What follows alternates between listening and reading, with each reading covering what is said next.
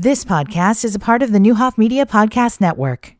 Good morning and welcome. The municipal election is coming up. We'll be honest before we know it, to be truthful.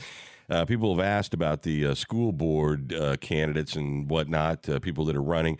We're going to get into that in a couple of weeks. I know Dr. Morris has already started that on the Morse Code. You can check out those podcasts at nowdecatur.com, but it is important. Paul Osborne in studios today.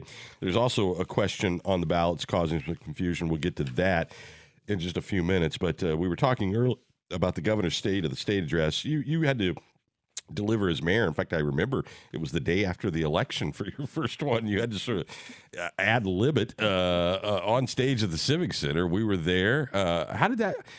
I guess maybe they did that thing earlier than they do now. I'm not sure, but I know this was, I think I mentioned several weeks ago, I was elected on April Fool's Day, and then I hadn't had any sleep or anything, so the very next morning, I delivered the state of the city. Actually, I had no track record. I wasn't even in office yet, so that was... it doesn't matter. Just look at Dan. But I remember that morning fondly. And, when you look at a state of the state address or State of the Union address by the President of the United States or anything like that, it used to be you could sort of find areas of agreement. You could find things that you disagree with. There was nuance in sort of describing what was said in an hour and a half. It wasn't just all bad or all good.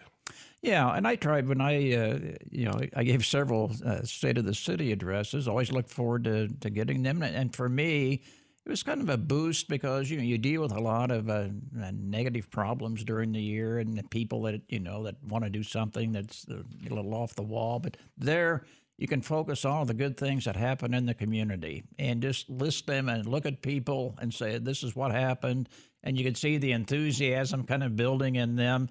It doesn't mean that you ignore some of the negative things in the community, but you lay the groundwork to say, hey, look, there are some negative things, but overall, we're moving ahead and we're doing good things in Decatur. And that was always, you covered it all, every year, yeah. And that was the message. And I think, whether it's a State of the Union, a State of the State, or a State of the City, I think you want to balance that. You don't want to ignore things that are challenges in that. And I don't think anyone is for ignoring it. That's right. But there is this all hat, no cattle thing with this Eastern Bloc Freedom Caucus folks. This was Dan Calkins' response to an hour and a half speech, and I'll just read it to you. Illinois State Representative Dan Calkins issued a statement following Governor Pritzker's fifth annual budget proposal presented to the Illinois General Assembly on Wednesday. Now, here's the quote. What you just heard is a billionaire's budget. No concept of where money comes from or worry about cost. If Illinois is going to have a record revenue like the governor suggests, we should be paying down debt, saving for emergencies, and making permanent tax cuts like Indiana and other states are instead of election year rebates. I heard nothing in that speech that respects the taxpayers of this state. Yeah, I received that. You can kind of, before you even open them, know what this is the very definition of all hat, no cattle. There's nothing. I mean, this is three sentences saying all bad. And our guy, who had all the answers, had to concede at 7:01 on election night. Yeah. Well, I think you look So how does he speak for the voters? Well, yeah, I think that's it, and that's what the comeback can be from the governor. The voters have spoken. You think the governor's going to have a comeback to Dan Calkins? I mean, that's the thing. There's this weird disconnect where they are happy to be this small, tiny, have no sway, no influence, no power, no seat at the table, just throw fireballs and raise money, and they're content with that. Well, it doesn't, you can't really be content with that. And I think, you saw whether it was Democrats or Republicans, the Democrats all applauded the speech. The Republicans, except Susana Mendoza, who to her great credit had some criticism about some things, but the Illinois Manufacturing Association started with the things they agreed with and then said, here's what we disagree with. That's what you do. The State Chamber of Commerce did the same thing. But the State Chamber of Commerce and the Illinois Manufacturing Association used to be the wheelhouse of the Republican Party. Yeah, well, I think you're looking realistically at what you want to get done in this state. And, you can object to things and you can say, I don't agree with that. And it's a bunch of baloney and I represent the people and that. But somewhere along the line, you're going to have to make some inroads and have some power to get something done for your constituency. And you can't just stand back and throw arrows and darts at what's being said. It's not only what we're doing at the State House, it's what we're doing in Congress. Well, and when I looked at those news releases, and you pointed this out just a couple of minutes ago, you have those from Republicans, from Democrats, and radical somewhat on both sides, and then you have those that looked at the speech that he gave and said, there's some good things. I admit there's some good things, and we like that, we applaud that.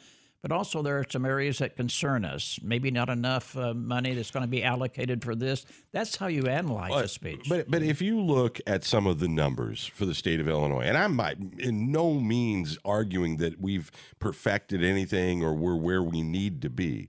But in 2019, we had an $8 billion bill backlog, right, that they hadn't paid, which has been eliminated.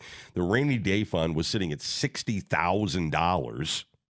60 grand. You know what that gets you in a rainy day fund for the state of Illinois? About 8 minutes. It gets you 2 umbrellas. Yeah, and now it's $1.9 billion. Our credit rating was at near junk status. It's had 6 upgrades since then.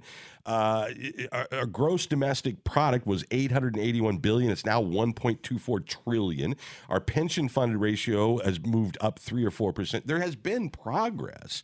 Now, that doesn't mean you have to agree with everything that Governor Pritzker stands for or not. But when you just do this, I know you are, but what am I? I mean, it's just so childish. Yeah. I would like to see more input into the things that are constructive. Saying, okay, we've made some inroads, and there are other things that need to be done. Yes, and I disagree maybe with the direction that's going. Absolutely, yeah. But here's the opening paragraph of the Freedom Caucus, which got a new member this week, by the way.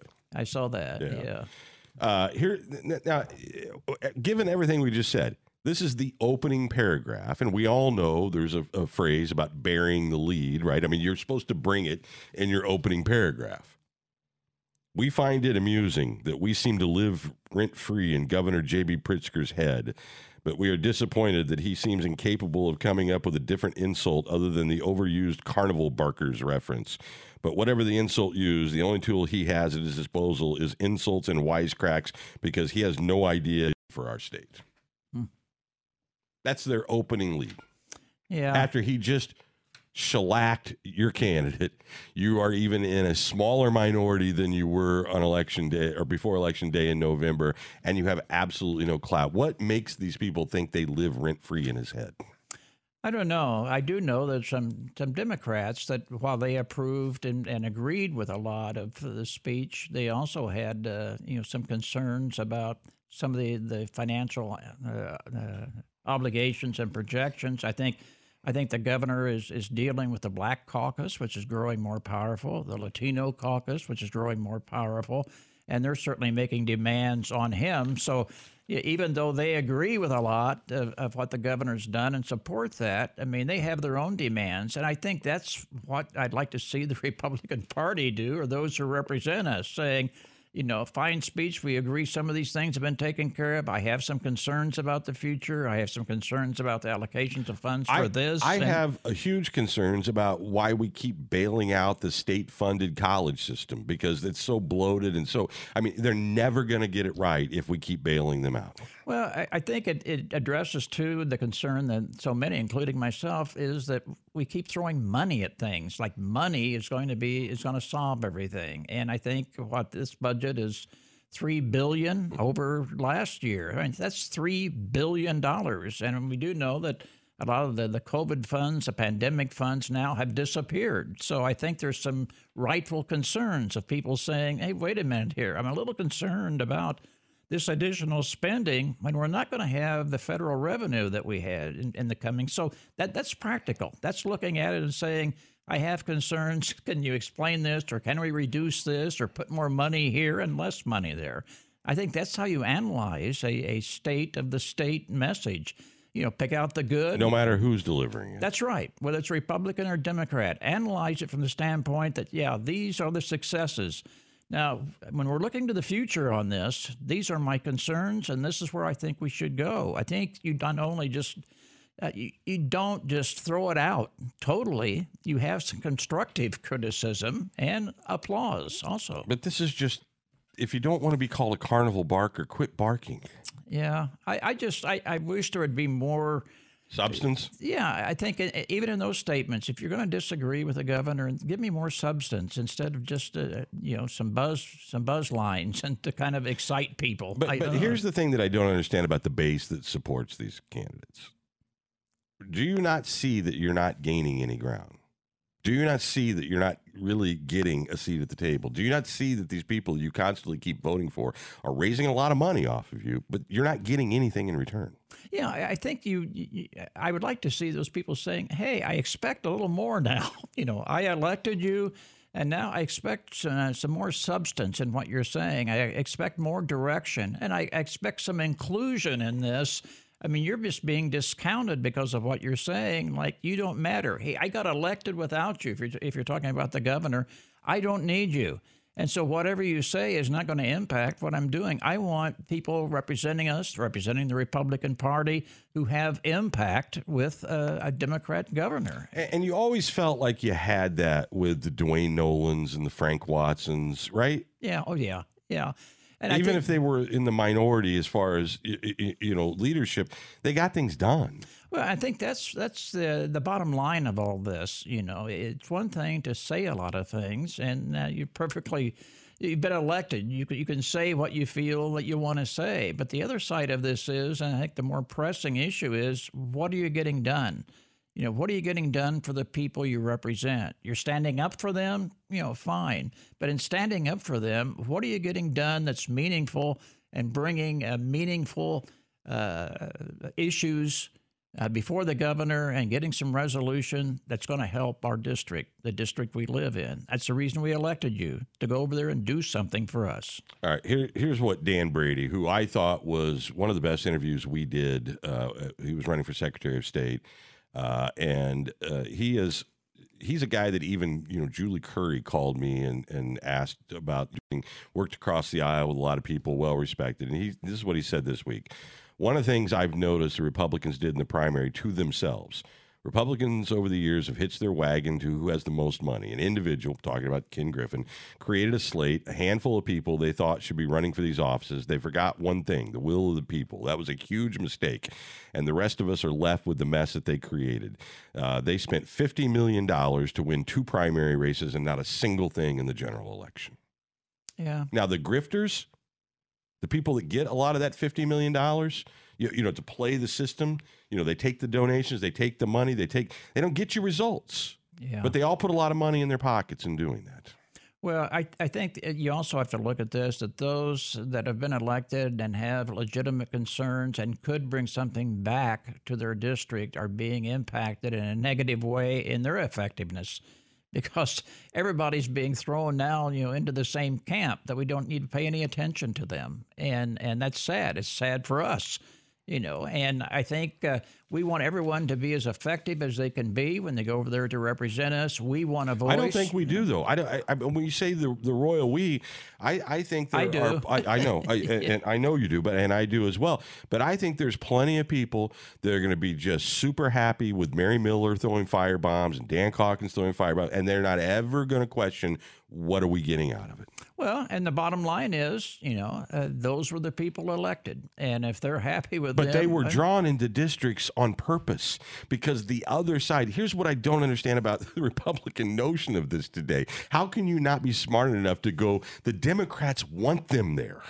Well, yeah, and that's always been the case when they've been in power. But I'm saying, but they know every time they do this thing, there's a certain amount of the base that's happy, but the rest of the people go, what is wrong with them? Well, and it pushes more people to the other side. Yes. It's what happens. And I don't know. I think we can talk about the situation and lament the fact of the representation or lack of it that we have, but I'd like to see us move forward in more of a constructive way in terms. I don't see it happening, though. Yeah, and that's what's, you wonder, you scratch your head and say, how do we get out of this? How do we have power over there? You would think, I would have guessed maybe that's too generous. I would think that after the November election and after this expected red wave and after all of these things that we were told about what Americans really think, and then the results after that would have given the entire party of this state pause. Yeah. But it didn't. They just doubled down the next day. Well, they doubled down, and several people who bought into that got reelected. And so. Not in any competitive district, they didn't. No, and they probably would have Dan been Hawkins didn't have an opponent. He was going to get reelected no matter what. And they drew that district for him because they want him there. Not because he's a great negotiator, not because he's got a view that they think should be heard. They think as long as that guy is there spewing his stuff, it's good for us. Well, that's a Democratic strategy. It is. Well, it's everybody's strategy, but you got to be realistic enough, even if it's your own party, to see that. Yeah, I think what we look to now are the Democrats and the Democratic Party that look at the budget and they express their concerns because the governor will listen to them. Yeah. I mean, they have an inroad to the governor. Well, they got the majority. Yeah, that's what it's all about. So, the only way the governor can lose is if they turn against him and say we're not going anywhere. Bruce Rauner won the governor's mansion as a Republican in the state of Illinois. I mean, he was the governor before J.B. Pritzker. Right. Now, he was a disaster. I personally liked the guy all right. I mean, as a human being, but he didn't, he thought he was going to break the unions and do all this stuff. And that's why Pritzker came in. And, he mopped, an incumbent governor up. I mean, it wasn't even close. And then everybody's, through COVID, fire Pritzker, all the stuff out there. It wasn't even close again.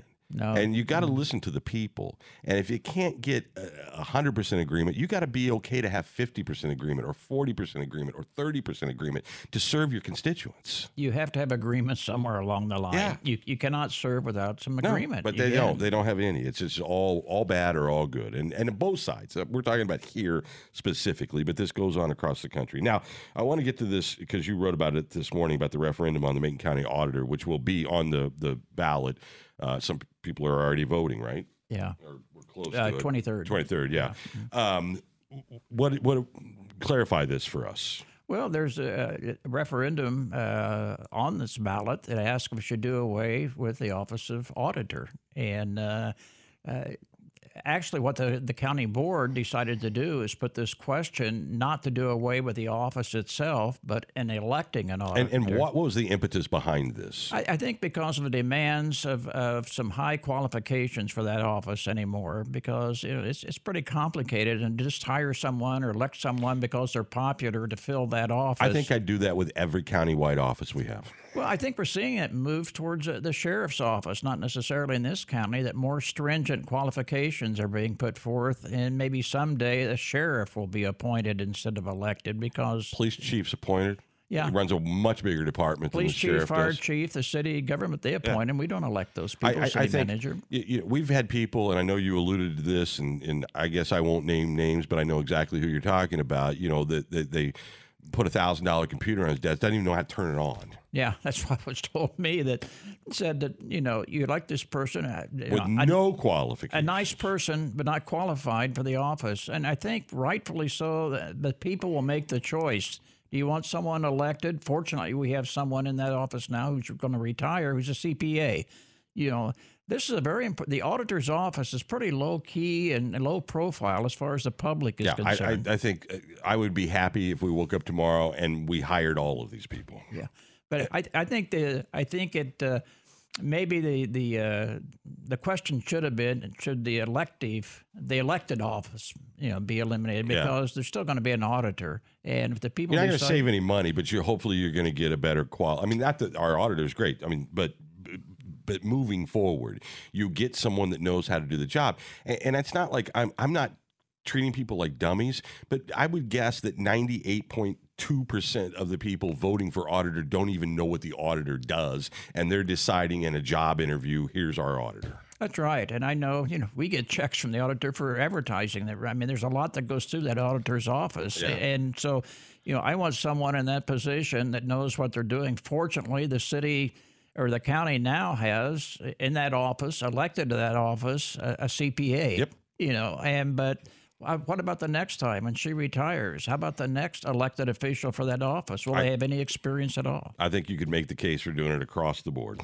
Yeah, at least maybe in this office here. And I think as we move forward, these offices become more complicated and more technical. But these are, I mean, but they're very much so. Whether it's what Josh is doing as the clerk, whether the auditor, whether the sheriff, all of these positions, the idea that the whim of the voters with very little, information are deciding who is going to be in charge of complicated jobs. Well, yeah. Are you elected because you're a Democrat or a Republican? Or it happens all the time. Yeah, or because you're qualified for the job. And how does the public know the qualifications? I think the argument on the other side of this is that the people still want to elect those officials and have that say. But you elect the county board members, they would be the ones, trying to change it. It's no different than electing the city council, who then hires a city manager, who then decides who the police chief is, who the fire chief is. There's no difference. Well, and we've seen that work in the city, too. We've had some great police chiefs, great fire chiefs, and the city manager, you don't vote on a city manager. The city manager is hired by the city council. Yeah, and we've seen it not work, in fairness, but it works more than it doesn't work versus just leaving it up to, a handful of actual registered voters that actually bother to show up and vote. Yeah, and the effort is to show up and vote for either a Democrat or Republican, let alone any qualifications. And we've had people that win these county offices that put in 1 day a week.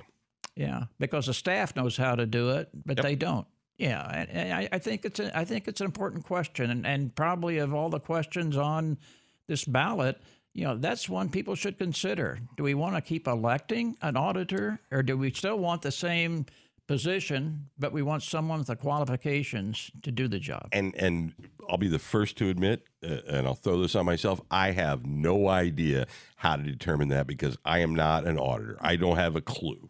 Yeah, and I think you're not alone. You got to be careful, too, because you can't have, like, the county board just, doing the nepotism thing or taking care of cronies or party people. You got to hire actual people. And I think that's the bottom line, which might be the greatest concern. Will they hire the right person, or will it still be a partisan hire? All right, Paul, great stuff. We're out of time. We'll see you next week. Paul Osborne, the City Hall Insider. You've been listening to the Neuhoff Media Podcast Network. For more, visit neuhoffmedia.com.